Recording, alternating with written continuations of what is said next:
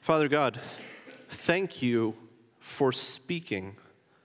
When we open your word, we're reading the words of men and women who have written, the biblical authors, yes, but we are reading your words, the Creator God who has spoken to us. And so we are expectant this morning that your words will penetrate our hearts, change us, transform us in the name of Jesus this morning. We pray this. Amen. Amen. Amen.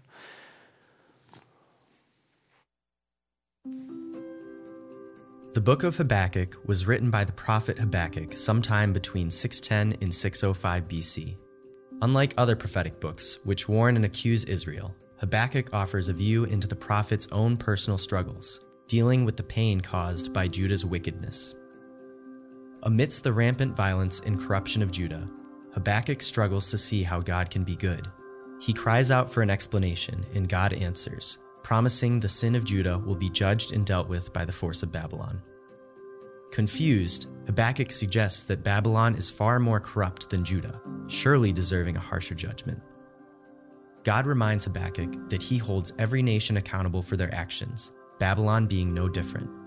He will allow their propensity toward revenge and violence to bring judgment upon themselves.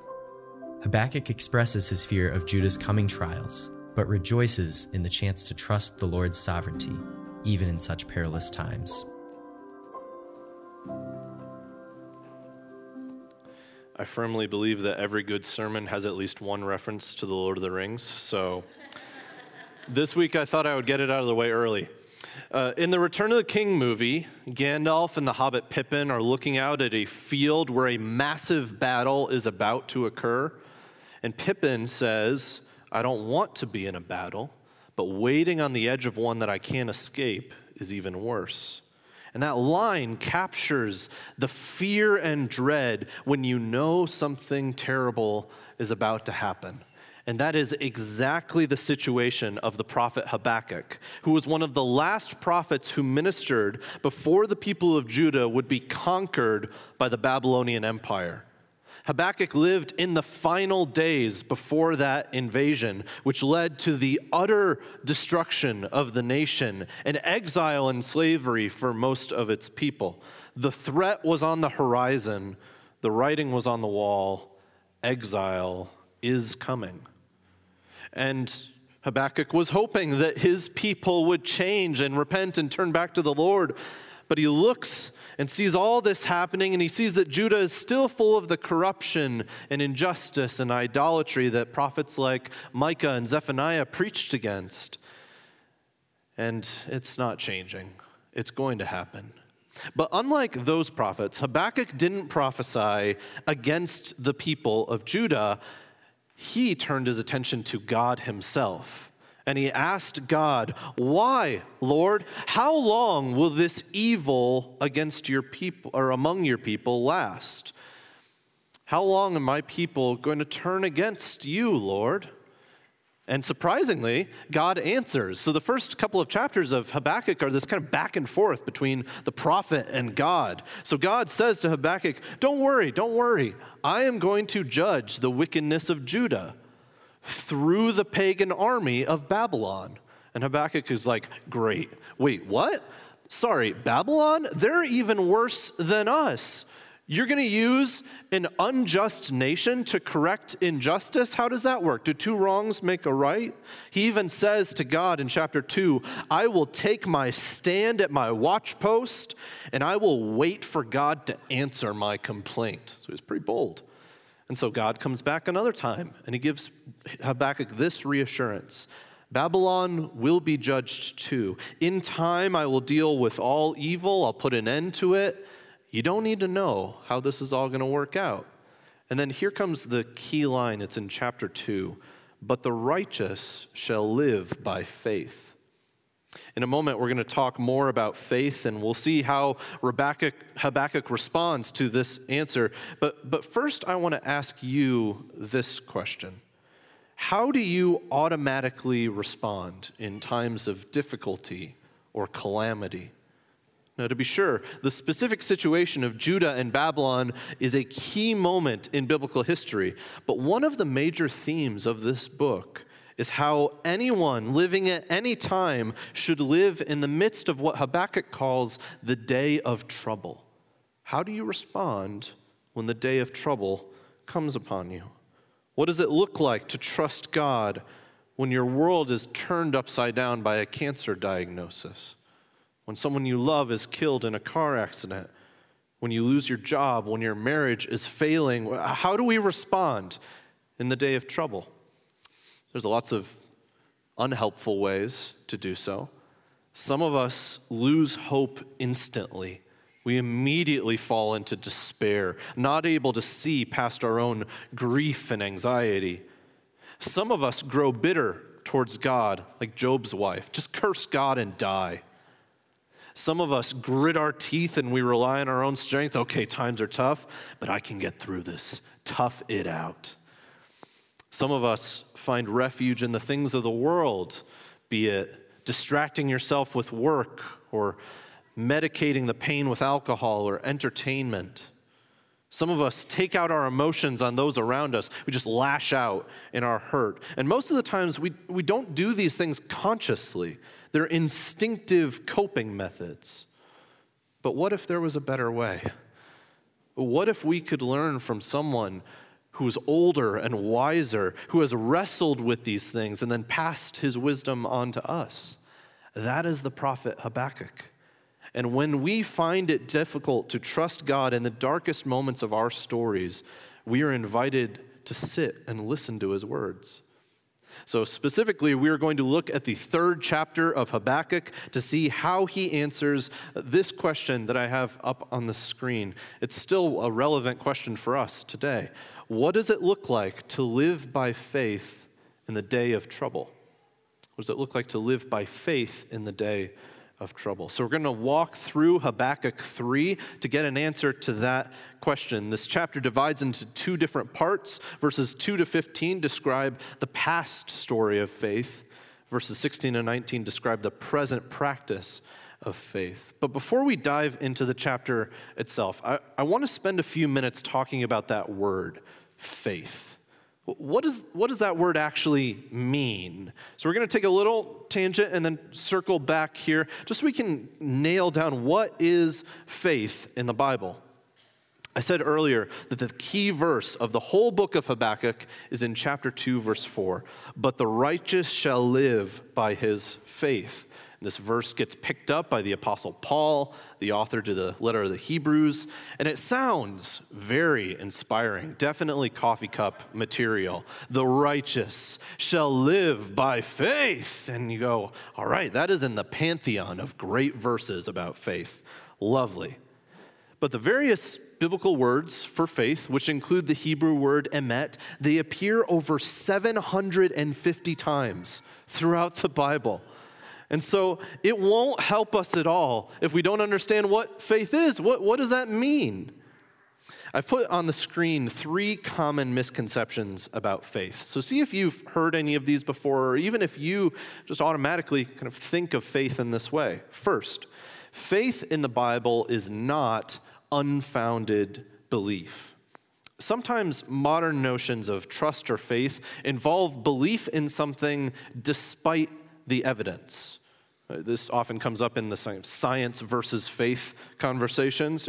You have science that has the evidence, and then you have faith, and that's just blind trust. It's a leap of faith. Follow your heart. You might even think of Hebrews 11:1. Now faith is the assurance of things hoped for, the conviction of things not seen. But the faith being described here isn't blind. Biblical faith is always connected to the evidence of a person's faithfulness. So in other words, if God is worthy of our trust, it doesn't matter if we can see him with our eyes. We know that he is faithful. We do have evidence. It's not just a heart thing.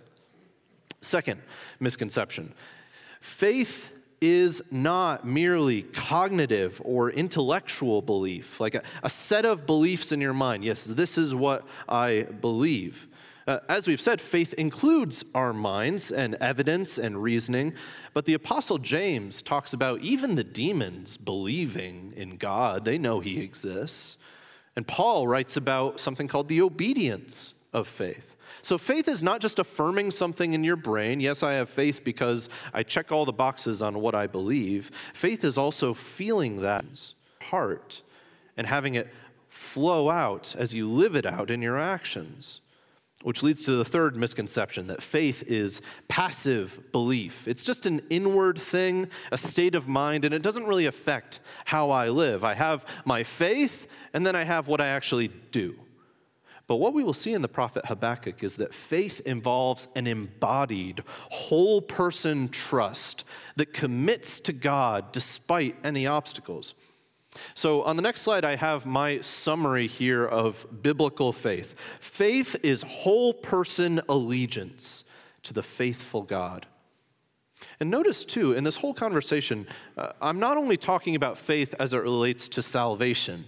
The Apostle Paul used Habakkuk 2:4 in that way. He wrote that the righteous, that is the one who is made righteous by the blood and resurrection of Jesus, will live or have eternal life by faith in the Savior. And that is faith. But in the Bible, faith is so much more than the moment of conversion. Faith is a way of life. The righteous shall live their whole lives by faith, by whole person allegiance to the faithful God. So living by faith comes from knowing the character of God who always keeps his promises and delivers his people. To put it another way, faith depends on the person you put your faith in. If you have a small God, your faith will be small. But if you study the God of the Bible and your categories for who God is get blown up, if you read about the God who is sovereign over everything and yet intimate and near to his people, the God of holiness and love, the God of wrath and mercy, the God of justice and kindness, if your faith involves belief in your mind, trust in your heart, and loyalty in your actions, then we're beginning to get to the meaning of Habakkuk 2:4. The righteous shall live by faith. So now that we have that idea of what it means to live by faith, we're going to turn to Habakkuk chapter 3, which is in many ways an illustration of what it looks like to live by faith in the day of trouble. So we're going to start reading in verse 1 in chapter 3 of Habakkuk. Would you turn there with me? This is the past story of faith. So starting in verse 1 here. A prayer of Habakkuk the prophet according to Shigionoth. Everybody clear on that point? Awesome. Good. No, we're going to come back to that in a bit. Verse 2. O Lord, I have heard the report of you, and your work, O Lord, do I fear. In the midst of the years, revive it. In the midst of the years, make it known. In wrath, remember mercy. So Habakkuk is praying, and he's writing down his prayer for us to see. His prayer is basically this: I've read about you, God. I know all the Bible stories that I learned in Sunday school. Right now, in my years, do those miraculous things again. Revive them. Show wrath on evil, but also remember to show mercy to your people.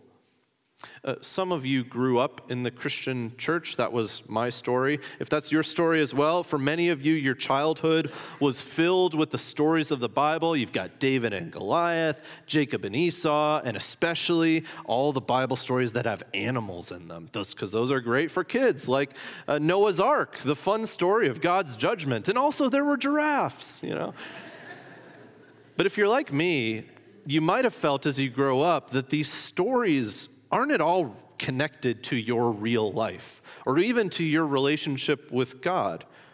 Habakkuk prays, make these stories of your judgment on evil, your miracles of salvation, make those stories come alive again right now in my lifetime. And then he launches into dense Hebrew poetry that describes some of these different stories. So I'm going to read verses 3 to 15, just a solid block of poetry here. And what I want you to do while I read is to see if you can identify which stories in the Old Testament that Habakkuk is referencing. Most of them are from the first 5 books, the Torah, the Pentateuch. And there's no shame at all if while I'm reading these verses, you're just kind of blown away and you glassy-eyed and you're just like, I have no idea. I'm utterly confused here. That is totally fine. So let's dive in. I'm going to read verses 3 to 15 here. God came from Teman and the Holy One from Mount Paran, Selah. Oh, I also should have mentioned, I've got some hints on the screen with pictures of maybe what I think some of these stories are. His splendor covered the heavens, and the earth was full of his praise. His brightness was like the light. Rays flashed from his hand, and there he veiled his power. Before him went pestilence, and plague followed at his heels.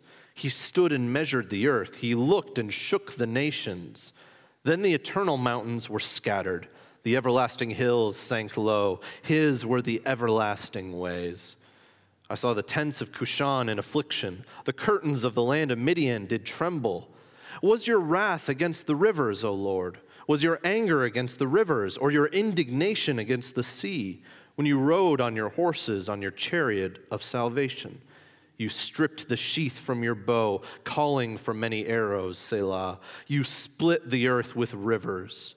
The mountains saw you and writhed. The raging waters swept on. The deep gave forth its voice. It lifted its hands on high. The sun and moon stood still in their place at the light of your arrows as they sped, at the flash of your glistening spear. You marched through the earth in fury. You threshed the nations in anger. You went out for the salvation of your people, for the salvation of your anointed. You crushed the head of the house of the wicked, laying him bare from thigh to neck, Selah. You pierced with his own arrows the heads of his warriors, who came like a whirlwind to scatter me, rejoicing as if to devour the poor in secret. You trampled the sea with your horses, the surging of mighty waters. And by this point, some of you are like, I am so done with biblical poetry. It is not my thing. And that is totally fine. I admit that I'm still growing in my understanding of these verses. They're complicated, and there's a lot going on there. But here are two big ideas that I think we can take away from this part of Habakkuk 3. First, Habakkuk is filled with awe at the power of God. A God who is both warrior and deliverer. Now you have to remember Habakkuk's context. He is looking at the armies of Babylon. He's hearing rumors every day of this town, this city, this nation that Babylon has just conquered, and next in its target is Judah. So Habakkuk is looking at their spears, their arrows, their chariots, their armor. This is the largest empire in world history so far. But then he looked at God, whose splendor covers the heavens, who can split mountains, who can shake an entire nation like a maraca, whose weapons are light itself, who wields cosmic power in the face of overwhelming threats and real physical danger. Habakkuk finds refuge and comfort in the strength and the power of the Creator God. It's like David prays in Psalm 3, O Lord, how many are my foes? Many are rising against me. Many are saying of my soul, there's no salvation for him in God. But you, O Lord, are a shield around me, my glory and the lifter of my head. Many are my foes. Many are my enemies. I feel surrounded. There's no escape. But there's one on my side, and that is enough. And that's the Creator God. While our enemies and challenges and suffering looms large over us in the moment, Habakkuk demonstrates how to step back and get a bigger perspective of things by remembering the awesome, frightening power of God. The fear of the Lord is the beginning of wisdom. But Habakkuk doesn't just remember God's power in abstract. Yes, God, I know you're powerful. He retells the stories of God's past faithfulness in order to apply them to the present. So did you catch some of the stories that he's referencing? I got God descending on Mount Sinai with thunder and flame, God putting plagues on the people of Egypt to change Pharaoh's heart, God breaking apart the Red Sea to bring his people to the promised land, God stopping the sun and the moon to help Israel win a battle. There's probably more that I missed. He doesn't name them specifically, but there's these subtle references. And if you want to break it down and say, I don't get anything from this, let's get coffee or tea and we can ponder and puzzle over these verses together. These Sunday school stories were for Habakkuk real, tangible evidence for faith. With Babylon approaching, Habakkuk opens his Bible and he points to it and he says, this is how I know that God will be faithful today and tomorrow and the next day after that, because he's already proven himself time after time again. John Butler put it this way: prophecy is primarily to confirm future generations of the truth of God. So the memory, the retelling of the story is an announcement of God's consistency. He saved us in the past. He'll do it again because that's who he is. So the main question we asked at the beginning was this: what does it look like to live by faith in the day of trouble? So from verses 2 to 15, we get one answer. We remember the days in which God proved most faithful. And this means to do what Habakkuk did, to read the stories of God's deeds in the past, and then pray, Lord, revive those miracles today. I saw what you did back then. Can we get a taste of that now? In this present time, we still need your miracles now.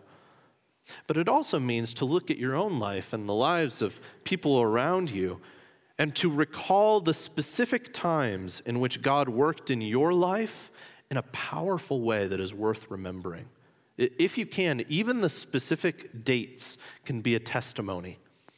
On February 22nd, 1997, Jesus saved me from my sins when I was in the rocking chair with my mom. My parents wrote down the first day that I asked, can I become a Christian? I want to go to heaven. I want to follow Jesus. On October 6th, 2011, I was at the lowest point in my life. I was deep in depression. And just in that moment, in a unique way, the Lord filled me with a sense of his fatherly love for me. I remember that day. And for other times in my life, I don't have the actual dates, but I have the stories. When Melissa and I were going to go to seminary and money was really tight, and then out of nowhere, our friends just dropped $3,000 in our lap to help us get started. We have these stories, and so do you. You have them as well. I've heard some of them. We have a record at Rock Hill of God's faithfulness and mercy and protection. And in fact, in 2 weeks, we're going to be celebrating Rock Hill's 15th anniversary as a church. So in the service, we're going to look at the past and hear some stories of God's faithfulness. And then we're going to say, okay, so how do we trust him in the future, whatever happens in the future of our church? Think of it this way. We keep anniversaries for birthdays, for weddings, for funerals or deaths. But the life of faith can also keep anniversaries of God's work. And then pass down those stories in your family, in your city group, with your friends. Pass down these stories of the times when God showed up. For those of you who have walked with God for years, for decades, those stories are some of the greatest treasures that you can use to encourage your brothers and sisters in this room. And what this can do for your faith is to shore up the foundation so no matter what the earthquake is, you know deep in your bones that the rock beneath you is solid. It's Abraham leading his son Isaac up the mountain to sacrifice him because God told him to. And Isaac along the way says, Father, where's the sacrifice? I don't see it. And Abraham says, my son, I don't know where this is going, but the Lord will provide. The Lord will provide. That's the prayer of faith. Lord, I can't see the future, but I know you. Because of the past, I will trust you with the present and with the future. Or as the hymn writer said, 'tis so sweet to trust in Jesus, just to take him at his word, just to rest upon his promise, just to know, thus saith the Lord. Jesus, how I trust him, how I've proved him o'er and o'er. Jesus, precious Jesus, oh, for grace to trust him more. So that's the past stories of faith. But then Habakkuk turns to the present practice of faith in verses 16 to 19. Let me read them for you. Verse 16, I hear, and my body trembles, my lips quiver at the sound, rottenness enters into my bones, my legs tremble beneath me. Yet I will quietly wait for the day of trouble to come upon people who invade us. Though the fig tree should not blossom, nor fruit be on the vines, the produce of the olive fail, and the fields yield no food, the flock be cut off from the fold, and there be no herd in the stalls, yet I will rejoice in the Lord. I will take joy in the God of my salvation. God, the Lord, is my strength. He makes my feet like the deer's. He makes me tread on my high places. So Habakkuk knows that Babylon will come, that the day of trouble is approaching, and it fills him with dread. Did you notice that in verse 16? I hear, my body trembles, my lips quiver at the sound, rottenness enters into my bones, my legs tremble beneath me. Does this sound like somebody who is living by faith? Because it is. Living by faith does not mean that you are never afraid, never worried, never weak in the knees because of the terrible weight of suffering. Living by faith is wrestling and resting. Wrestling with the sorrow and the grief and the pain, and resting in the promises of God. Habakkuk continues and he finishes his thought, yet I will quietly wait for the day of trouble to come upon people who invade us. What a remarkable statement. The day of trouble is coming on me.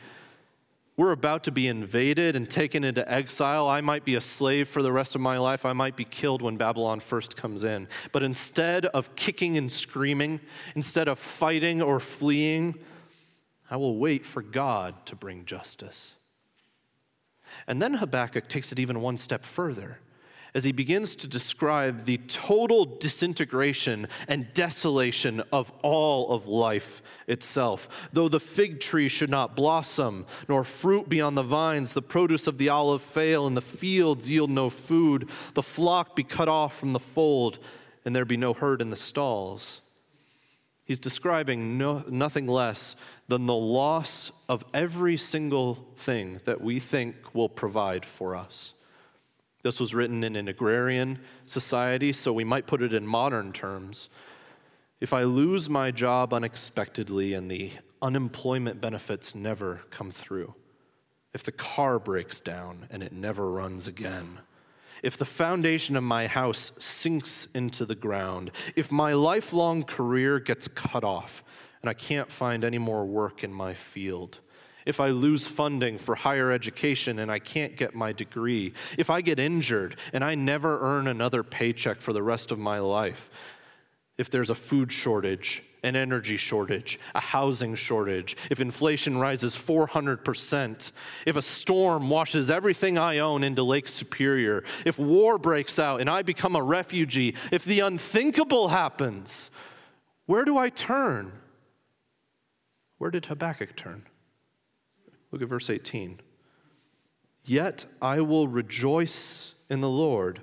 I will take joy in the God of my salvation. Now, this response from Habakkuk might be surprising for you, especially if you are reading this verse through the lens that what he means by joy means a good mood or a happy feeling. Is Habakkuk saying all this terrible stuff is happening, but turn that smile upside down? We've got God. Yes, awesome. Can you see how joyful I am right now? Is that what it is? No. Biblical joy is not suppressing your sorrow. We've just seen that. Joy, rather, is an attitude that God's people adopt, not because of happy circumstances, but actually the opposite. Because in the dark circumstances, we have hope in God's love for us. his promise for us, his faithfulness to us. Joy is the decision that God will have the final word, not my suffering. Joy is a choice to say my life is not defined or determined by my struggles, but by my future destiny, which is found in the strong deliverance of God. And that's where he goes in verse 19. God, the Lord is my strength. He makes my feet like the deer's. He makes me tread on my high places. When I feel weak in the day of trouble, when it cripples me, when I am crushed, when I'm brought down to my knees, I fall into the strength of the Lord. When I feel my feet slipping out from underneath me, I know that God will catch me and put me on firm ground. This is a calm, settled place of certainty. It's trembling and yet trusting, and that is faith. And so we come back to our main question. What does it look like to live by faith in the day of trouble? First, we remember the days in which God proved most faithful. And then second, from Habakkuk 16 and 19, we also trust with joy that endures despite our circumstances. But how do we do that? How do we choose joy? We get one hint of how to do so both at the beginning and at the end of this chapter in Habakkuk 3. So remember verse 1, a prayer of Habakkuk the prophet according to Shigionoth. Remember that? Yeah. So most scholars believe that Shigionoth was a word that either describes an instrument that we've just lost in time, or it's a pattern of music, like 4/4 time in music. And then look down at the last line of the book. This is the very last thing in the book of Habakkuk, verse 19. To the choir master with stringed instruments. And suddenly we discover that all that we've been reading, Habakkuk 3, is a worship song. This one is for the songwriters and the musicians among us. Habakkuk the prophet is one of the only prophets who turned his conversations with God, his prayers, into songs for the people of God to sing when they are in the day of trouble. One of my favorite parts of this time of the week, the Sunday morning gathering, is singing alongside people whom I know are going through a great season of life, and singing alongside the people who I know have had the worst week of their lives. And you look around the room, and if you know some of these stories, they are present. The church is the place where broken people sing, where both the poor and the rich shout out, Lord, I need you. Every hour I need you. Where the mourners sing, it is well with my soul. Where sinners, great and small, sing amazing grace. There's a reason why two of the most common commands in the scriptures are fear not and sing. Music has a power to help us proclaim what we might not feel. Music has a power to help us practice and exercise and choose joy despite our circumstances. And so singing, even singing songs of grief and lament, is one biblical way to choose joy in declaring in song that God is faithful. But there's a catch here. What happens when our faith fails? Not if, but what happens when the day of trouble is too much for us? No amount of music will change that. What happens when remembering the stories of God's past faithfulness isn't enough and our faith is still crumbling? This is where we turn to the good news of the gospel, where we are saved not by the strength of our faith, but on the strong faithfulness of our God. See, the cross of Jesus, the day when he bled and died for your sins and your rebellion against God, that is the ultimate day in which God proved most faithful. On that day, God gave his life for you. But even in that darkest day of trouble, God demonstrates that he can turn any day of trouble into good. If he can turn that into good, he can turn any day that you experience into good. In the letter to the Hebrews, chapter 11, the author lists out all these examples of faith in the Old Testament. He says Moses and Abraham and Rahab, and he goes through. But he ends the list by saying that they trusted in God without seeing the ultimate evidence for God's faithfulness, which is the cross. And then he writes this in chapter 12, verses 1 and 2. Therefore, since we are surrounded by so great a cloud of witnesses, let us also lay aside every weight and sin which clings so closely, and let us run with endurance the race that is set before us, looking to Jesus, the founder and perfecter of our faith, who for the joy that was set before him endured the cross, despising the shame, and is seated at the right hand of the throne of God. Did you catch the word faith in there? Jesus is the founder, the originator, the beginning of our faith. And Jesus is the perfecter, the completer, the finisher of our faith. Your faith begins and ends with Jesus, which means that your salvation in your life does not depend on your ability to keep holding on to trust. It can't. The gospel says it all depends on his faithfulness for us. Yes, I believe. But like the Father in Mark 9, yes, I believe, help my unbelief. And we are held by the faithfulness of God. And then, because we can live a life of faith without the burden of performance or perfection, we can run with endurance, even in the day of trouble. We can remember the days in which God proved most faithful, especially the day that he died for you, and then 3 days later, the day that he rose for you. And we can trust with joy, we can sing out despite our circumstances, because Jesus went to the cross with joy in his heart out of his great deep love for you. We've come at the end of Habakkuk to the end of the pre-exilic books. And when we pick it up in the new year, we'll return to the prophet Jeremiah, who lived when the dam broke, when Babylon actually came and exile began. And then we see the fallout from that and the prophets who come, and it's one of the biggest events in the Old Testament, the exile. I don't want to minimize its impact. This was a massive turning point in the biblical story, and we'll see how the prophets called people to faithfulness even when the worst happens. It's appropriate that this is the first day of the Advent season. O come, Emmanuel, and ransom captive Israel that mourns in lonely exile here until the Son of God appears.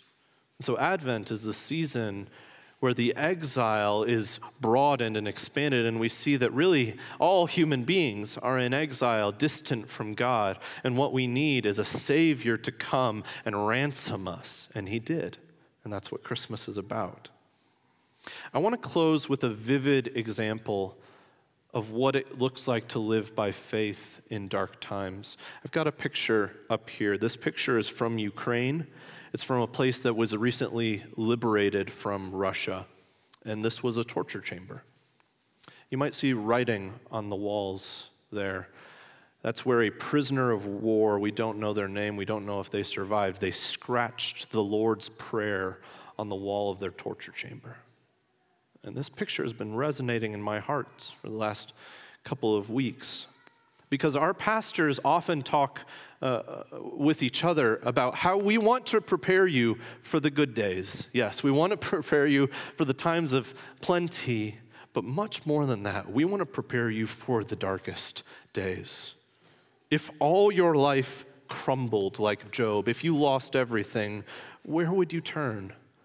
And as your pastor, my prayer is that you would turn to where this brother or sister turned in their darkest day, a day that most of us can't even imagine, praying and crying out to God our Father in heaven, hallowed is his name, deliver us from evil. Though the fig tree should not blossom, nor fruit be on the vines, the produce of the olive fail, the fields yield no fruit, the flock be cut off from the fold, and there be no herd in the stalls, yet I will rejoice in the Lord. I will take joy in the God of my salvation. Let me pray for God's help for us. Father God, you were faithful in the past. Revive your faithfulness today to us in this room. For those of us who are in this room and we are feeling stretched and broken, crushed, downtrodden, thank you for being a God who is near to the brokenhearted. For those of us who are thriving and flourishing, praise be to you. Let us not forget you. Let us always trust and rely on your faithfulness rather than our own strength. Jesus, thank you for the cross. Thank you for your resurrection. Thank you for coming and living among us, dwelling among your people. We long for you to return someday and see you face to face. It's in your name that we pray, Jesus. Amen.